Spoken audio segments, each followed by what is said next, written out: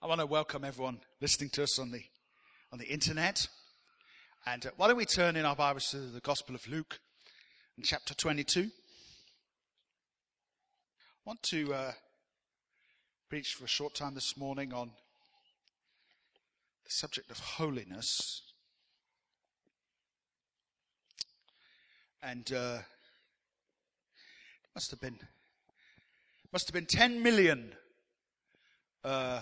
messages on holiness preached in the world, don't you think? And but here's another one. Just some thoughts from me. I want to encourage you who follow Jesus Christ. I want to encourage you to be holy. I want to encourage you to be holy. Holiness will not be your default position.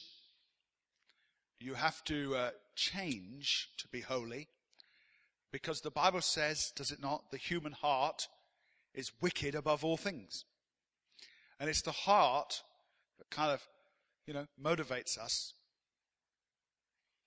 And the journey of the Christian life is to know that you've been made clean. So in God's sight, you are immediately holy upon receiving Christ as your Lord and Savior. But then you begin the journey of cleaning up your act, if you like, being transformed by the renewing of your mind. So I want to encourage you today to be holy. And I want to share just a few thoughts from the passage in Gethsemane. Normally a sort of an Easter reading, but anyway, it will serve us today. Verse 39 of Luke 22, just 4 or 5 verses here. I want to read, not very much. It says this: Jesus went out as usual to the Mount of Olives, and his disciples followed him.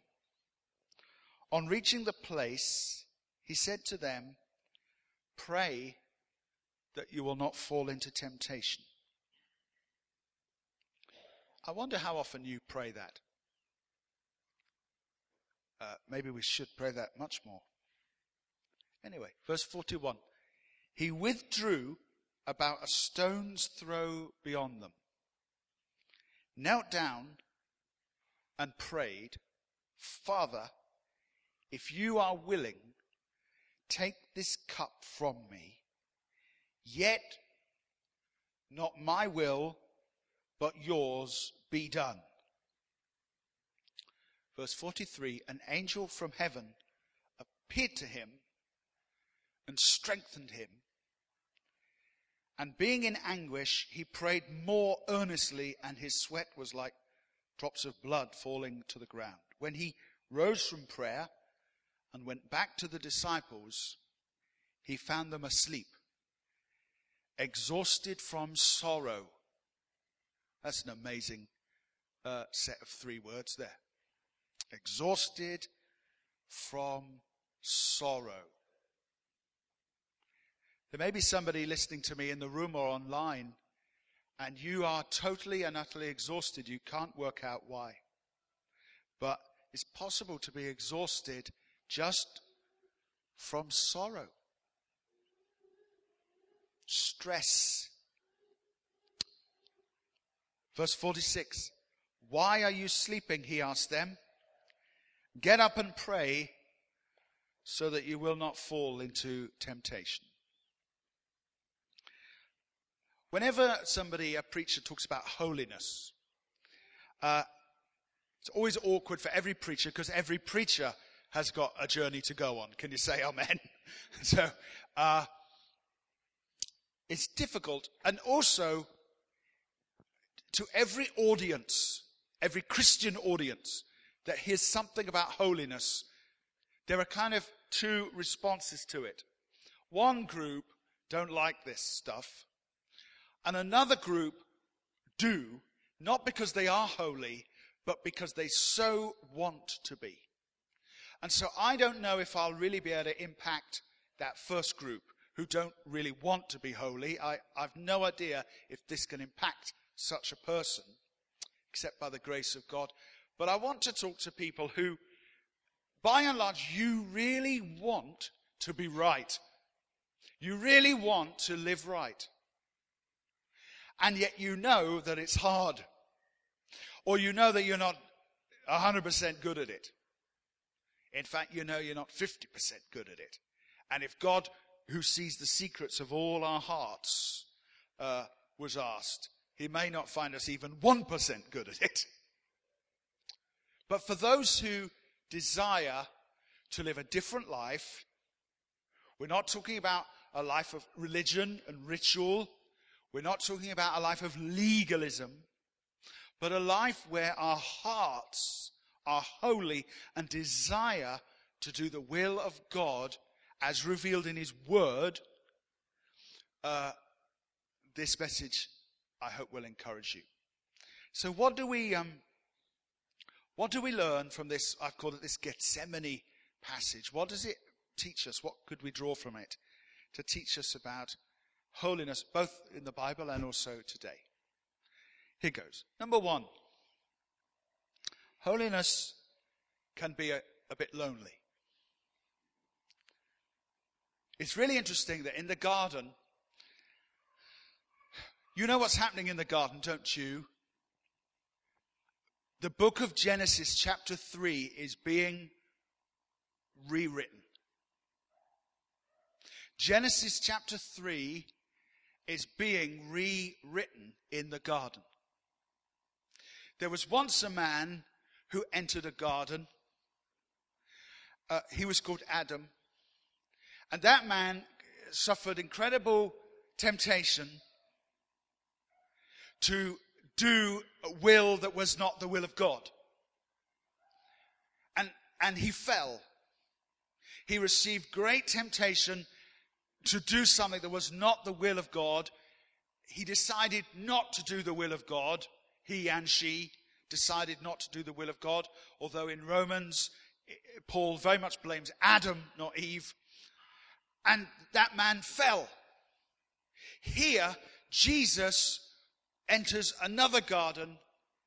And if you like, he's going to rewrite Genesis chapter 3. He's going to rewrite human history. And he is going to be the last man, the second Adam. He is going to be in a garden. He's going to be tempted in every possible way to the point where sweat becomes blood. I tell you, that's being tempted, isn't it?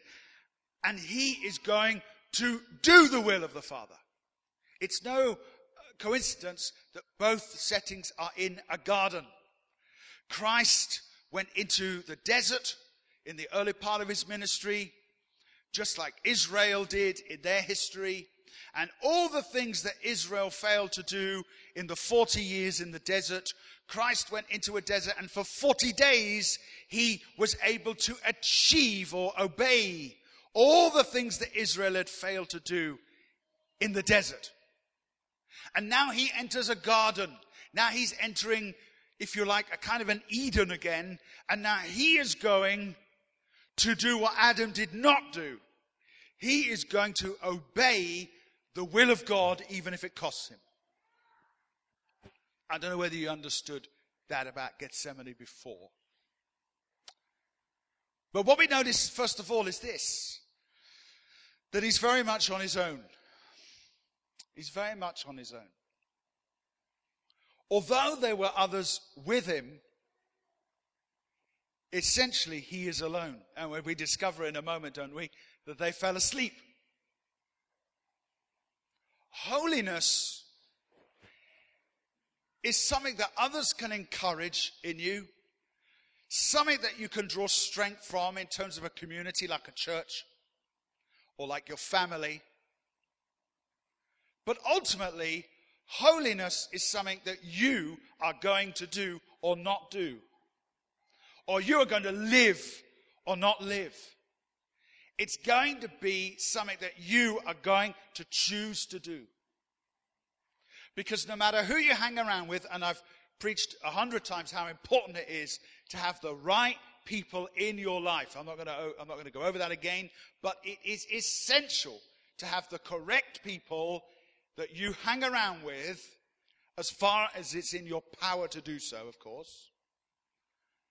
But when you clear all that away and all their influence away, ultimately you walk with God by yourself, don't you?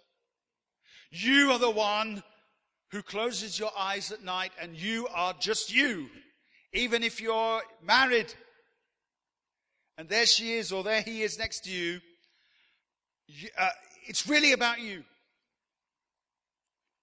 And you're going to find, those of you who really want to live right, and by that I mean having the right attitude of heart, speaking kindly, being optimistic, not being a gossip, not being a liar, not being a cheat, not being full of pride, all these kinds of things that come out of the human heart.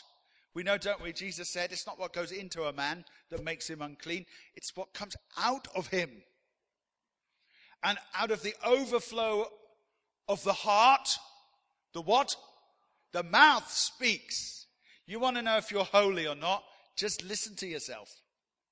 Just listen to yourself. Record yourself. And we're not even going deep there because, of course, we can't record what's going on in your head or in my head. But you get a pretty good idea what's going on inside someone's head by what they say, the way they talk. Holiness ultimately is something that's quite lonely. It's something that only you can really walk in. And what's interesting is this. It says in my version here that Jesus went further than them. And it says that he went a stone's throw away from them. Now, I'm not going to get too excited about this, but it's just so interesting that it was a stone's throw away. Because actually, the truth is this, that if you really decide that you're going to live the Christian life properly, you're going to find that some of the people who are going to throw stones at you are not going to be the world. It's going to be other Christians who are going to do that. Who are going to say to you, well, let's not go too far. You know what the definition is, we've said it many times, of a fanatic. The definition of a fanatic in the church is someone who loves Jesus a bit more than me or you. Someone who goes a bit further than us. And if you're around someone and you find yourself saying something like, I probably shouldn't say this, but here's a newsflash for you. You probably shouldn't say it.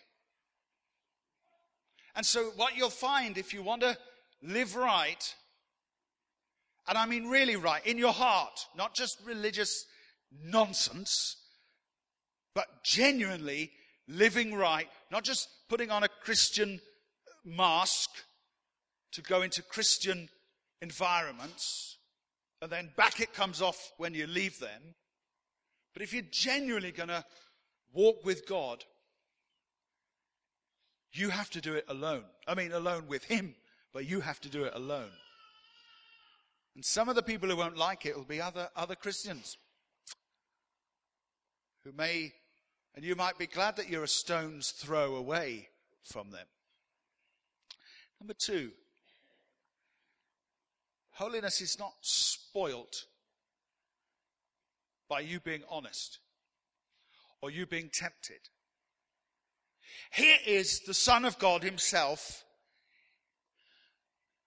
and the greatest act of God's will is about to be implemented, which is that Christ is going to go to the cross. He's known about it for many, many years.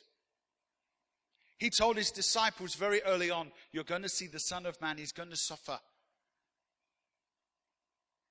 So this revelation didn't just come to him in the garden. He'd known for a while that he was going to go to the cross. He knew that it was the will of God, the will of his Father. And yet here, in the garden, this most extraordinary thing happens. For anyone who does not believe that Christ was a human being such as we are, This verse should be enough to satisfy that. Because he says to his Father, is there some other way?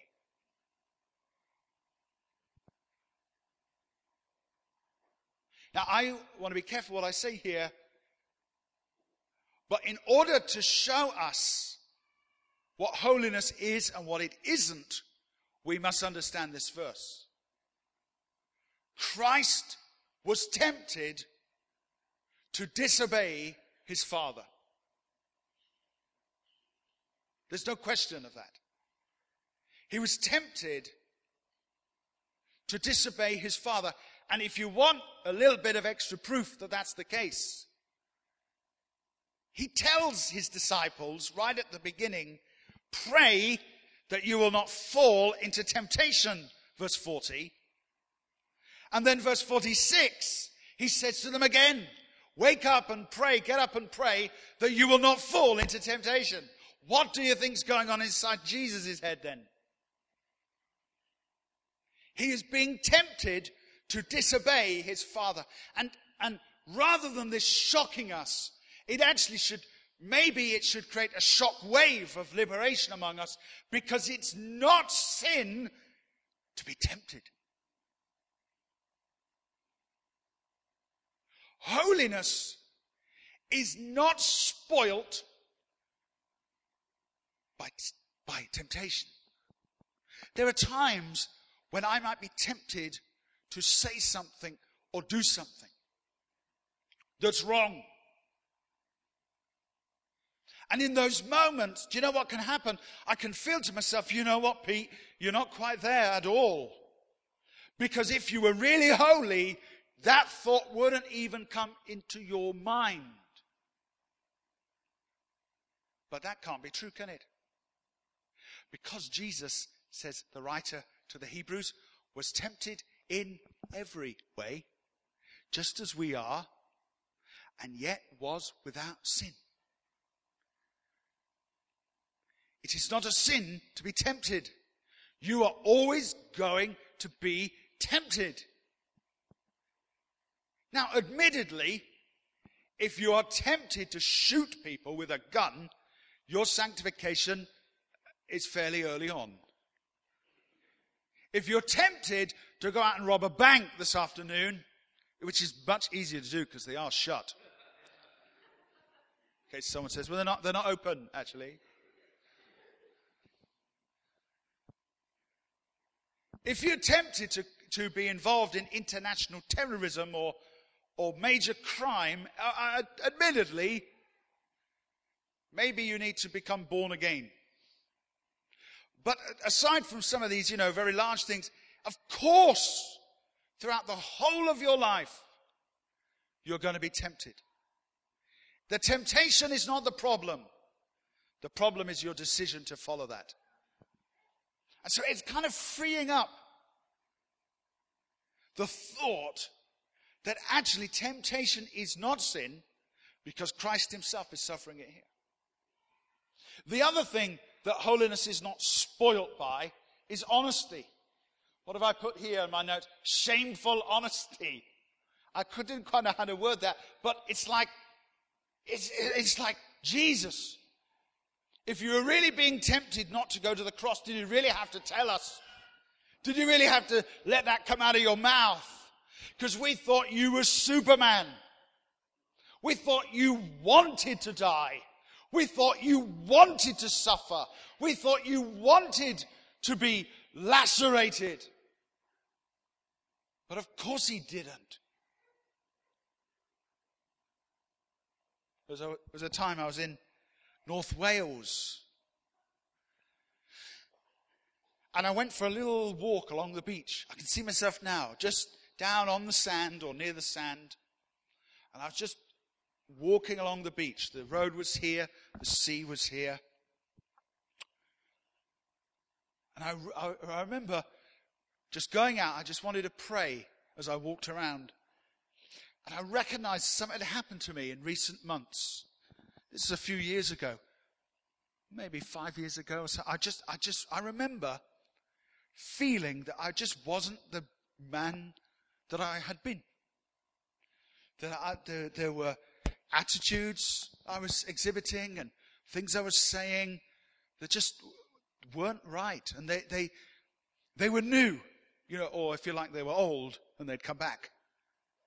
And I wasn't very holy. I wasn't very holy at all. And I walked down and I remember standing looking at the sea coming in, and just walking along, praying and avoiding dogs, the stuff you do if you pray on and things that dogs may even have left for me to see.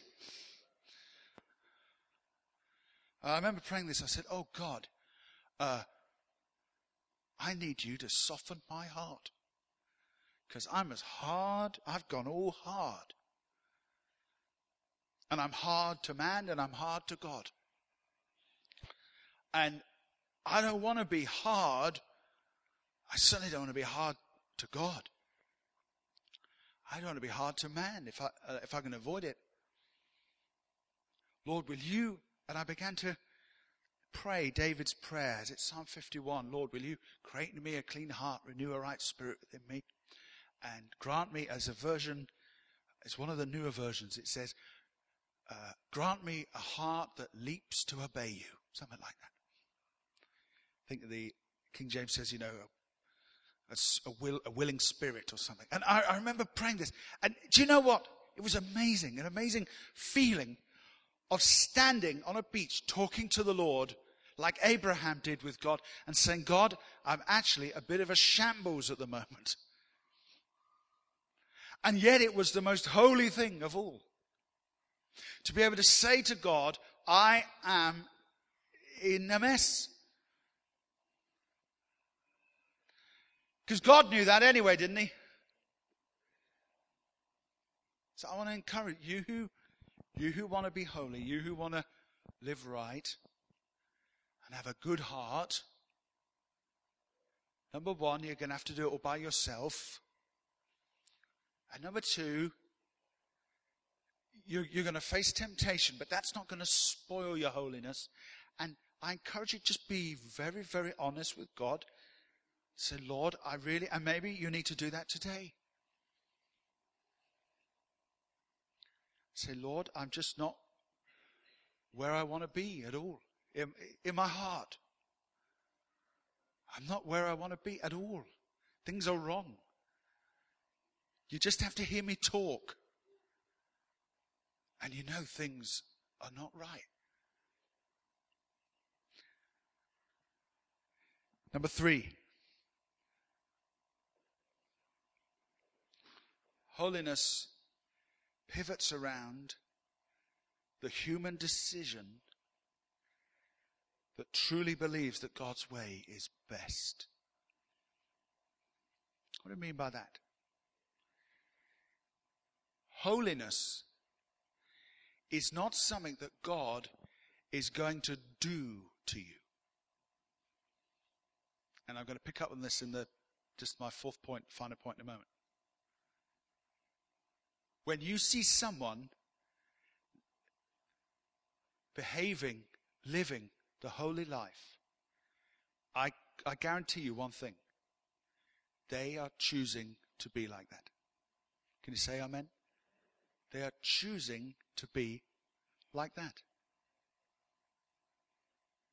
For years, I wanted God to come upon me in power and change me into something else. And maybe you prayed like that about you, or indeed me. Lord, will you come upon me, Lord? Will you put your fire on me? Change me. Now, that's a good prayer, by the way. That's a really good prayer. I really upset someone in a previous church. I'm going back 15 years ago. But I used to pray all the time, oh God, change me, change me. I want to be like you. Ooh, ooh, ooh. I want to be like you. I want to walk like you. Oh, stop it now. Talk like you. Ooh. But I did. Oh God, change me, change me. But the problem was that I thought everyone else wanted that. I was wrong. I remember this poor guy came out for prayer once. And he stood at the front wanting prayer in the midst of, we were having a sort of a revival at the time. So I came down and I grabbed hold of him. Oh God. His name was Colin, I remember. Oh God, change him. Change him. Do you know what? He had to have an appointment with the senior pastor. Peter doesn't like me.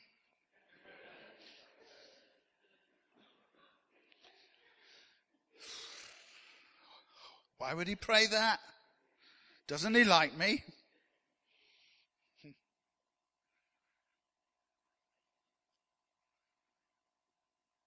But actually, what I found is this. Something has to happen in the human life. You have to agree with God's word that this is right and that you are wrong. If you don't do that, you ain't going nowhere with this. You have to agree with God's word that talking about people is wrong. Or gossip is wrong. Or laziness is wrong. Or deception, lying is wrong. You have to know that yourself. And you have to agree with God's word that these things are wrong.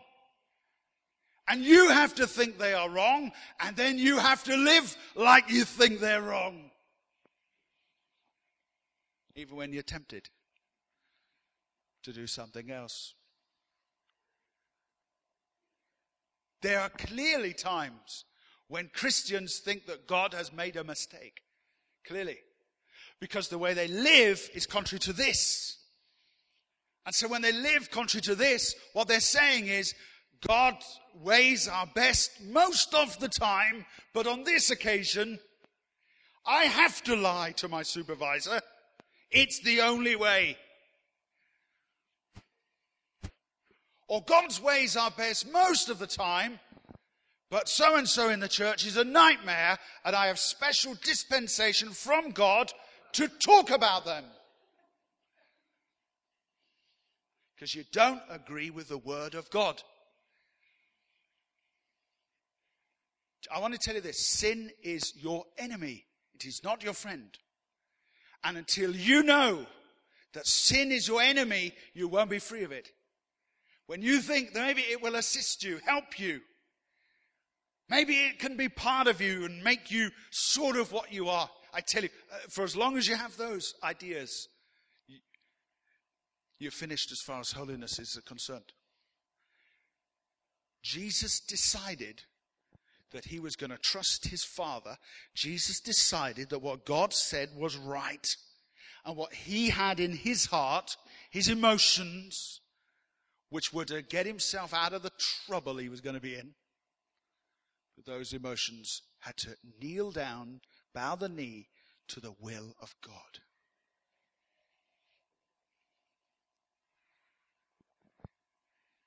So I said, well, I don't know what the will of God is. Well, you just have to go and buy a Bible and read it, and there it all is.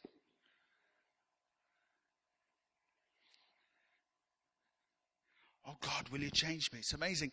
Jesus said, on one occasion, he was talking about adultery and sexual immorality. A huge problem in the early church, a huge problem in the modern church. He was talking about sexual immorality, and he said this: if you have something that offends you, cut it off. He did not say pray that God will cut it off. He did not say pray that it will fall off. He said, you cut it off. And you can come to the front of a church or a conference 1,000 times and say, oh God, cut it off. Cut it off. God says, I don't have the scissors. You got them. You cut it off. Lord, I'm in a wrong relationship. You cut it off. Don't wait for God to move them to Swansea. Oh God, if this relationship is right. Lord, if it's wrong, move them. Move them, Lord, I pray, to Scotland. No, you cut it off. You do it. That's why it's hard. But that's when your heart has to agree that the word of God is right.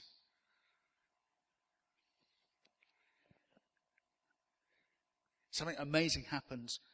Verse 42, Father, if you are willing, take this cup from me, yet not my will, but yours be done. And then something amazing happens. Verse 43, let's read it. An angel from heaven appeared to him and strengthened him. I have to give credit to Jane. Jane showed me this. She was just reading her Bible in bed one night. She said, look at this. When did the angel strengthen him? When? After he'd made the decision.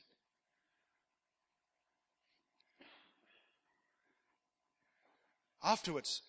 Afterwards. Please say afterwards. It was afterwards. That doesn't seem quite right.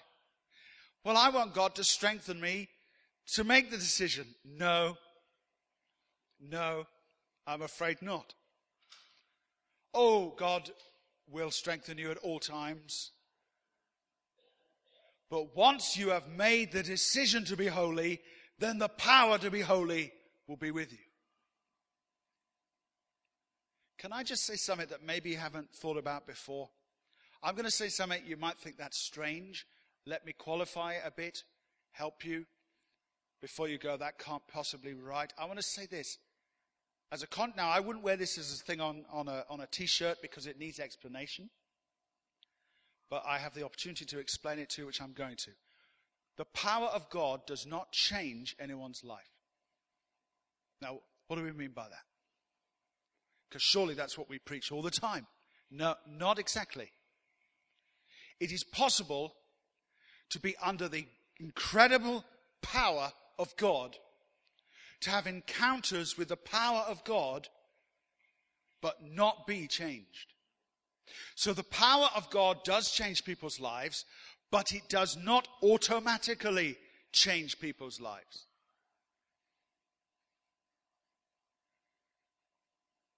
You want some examples? Let's go with Moses. Let's start with Moses. Would you agree that Moses had an encounter with God? I think so. He did. At 80 years old, God spoke to him from a burning bush. By the time I get to 80, I have an encounter with God. I wish I brought my glasses, probably. But he had an encounter with God. He went up the mountain, and the fire came down. Right?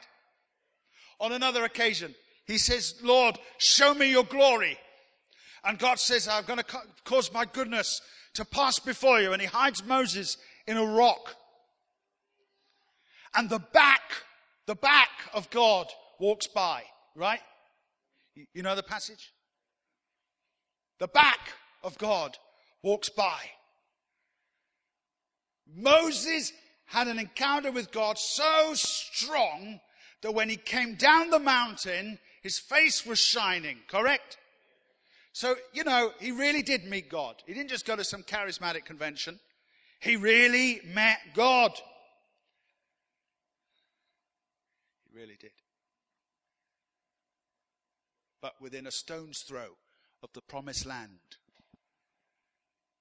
he loses his temper.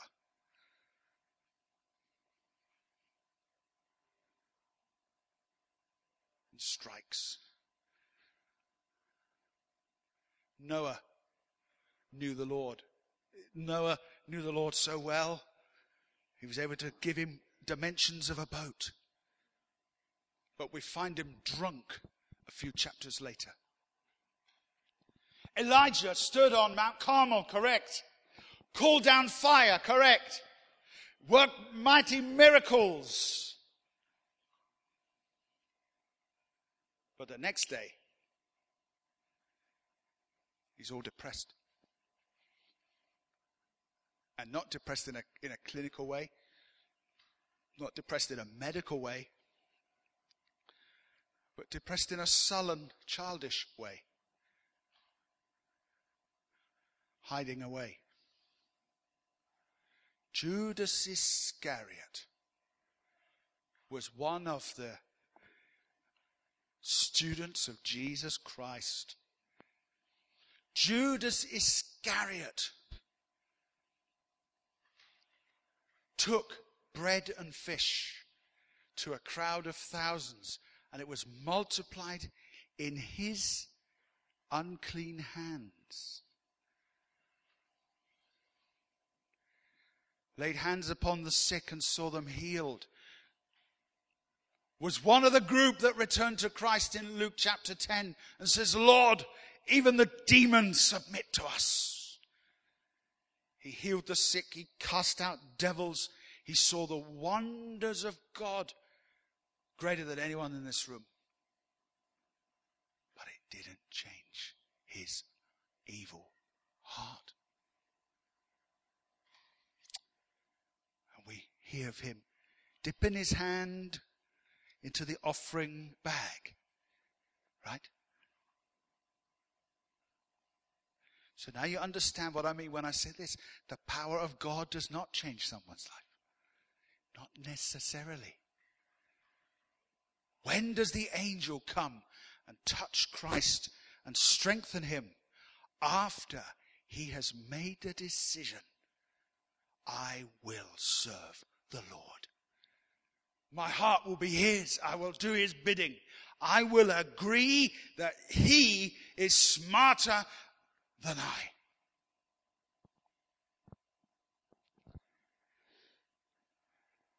And I will do his word. I will do his word.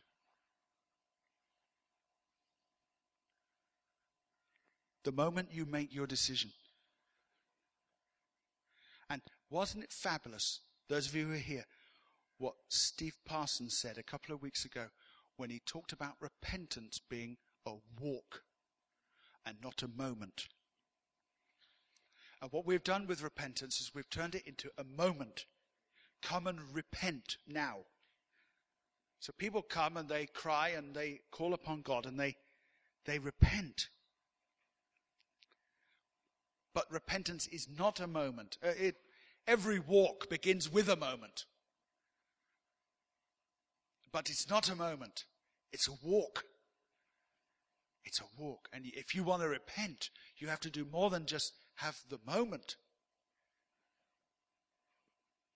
It's the equivalent of saying, I'm going for a walk today, a 5-mile walk, and simply putting on your boots.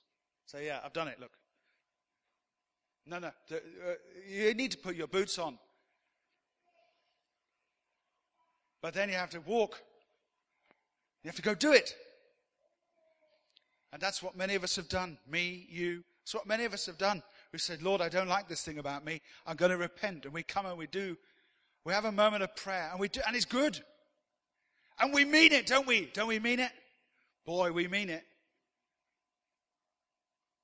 We saturate ourselves in a conference atmosphere, a camp even, like the kids were on not so long ago. And we surround ourselves in that. But all we're doing really is putting our boots on in that moment. Then we've got to go walk it. Then we've got to go walk it. But I promise you this, if you'll go walk it every day, that angel will come and strengthen you every day. That heavenly power will strengthen you every day. So I want to encourage you. This whole story begins with Jesus going for prayer. And so let's finish by just considering that, of course, that all of holiness stems from our ability to meet with God and to make decisions in his presence that we're going to carry out and draw upon his power. You should never be caught out in your daily life with a sudden decision to make about holiness. You should have made those decisions back at base before you left the house. Right? Before you left your bed. You make the decisions. This is what I'm going to do in this circumstance. And then when the spontaneous challenge arises, You are as immovable as a rock. And while you may be tempted by the circumstances or even by the devil, the truth is the devil doesn't need to do much tempting today. Because, as James says, each one is tempted when by their own evil desires they're led away and enticed. So a lot of it is just really down to us. Someone said, well, the devil tempted me. You look on the Google cameras, he was nowhere near you. It was you or me. No, we have to make a decision back at base. As to when we go into the war, we go into the battle, we're ready. We've already been with Father. We've already drawn upon his heavenly power. We've already made up our mind that God's way is best. And we're going to obey the word. So I've finished. Let me encourage you just with these thoughts. Those who want to better their hearts, not better your lives, but better your hearts. One, it can be lonely. Don't be surprised if you don't get a lot of support. So surround yourself with the right people. But ultimately, it's something that only you can do. Number 2, holiness isn't spoiled by you being honest or by you being tempted, and thank God for that. Number 3, holiness really is all about you deciding that God's word is the right way to live. And number 4, upon your decision to do that, his power will strengthen you to fulfill all that he requires.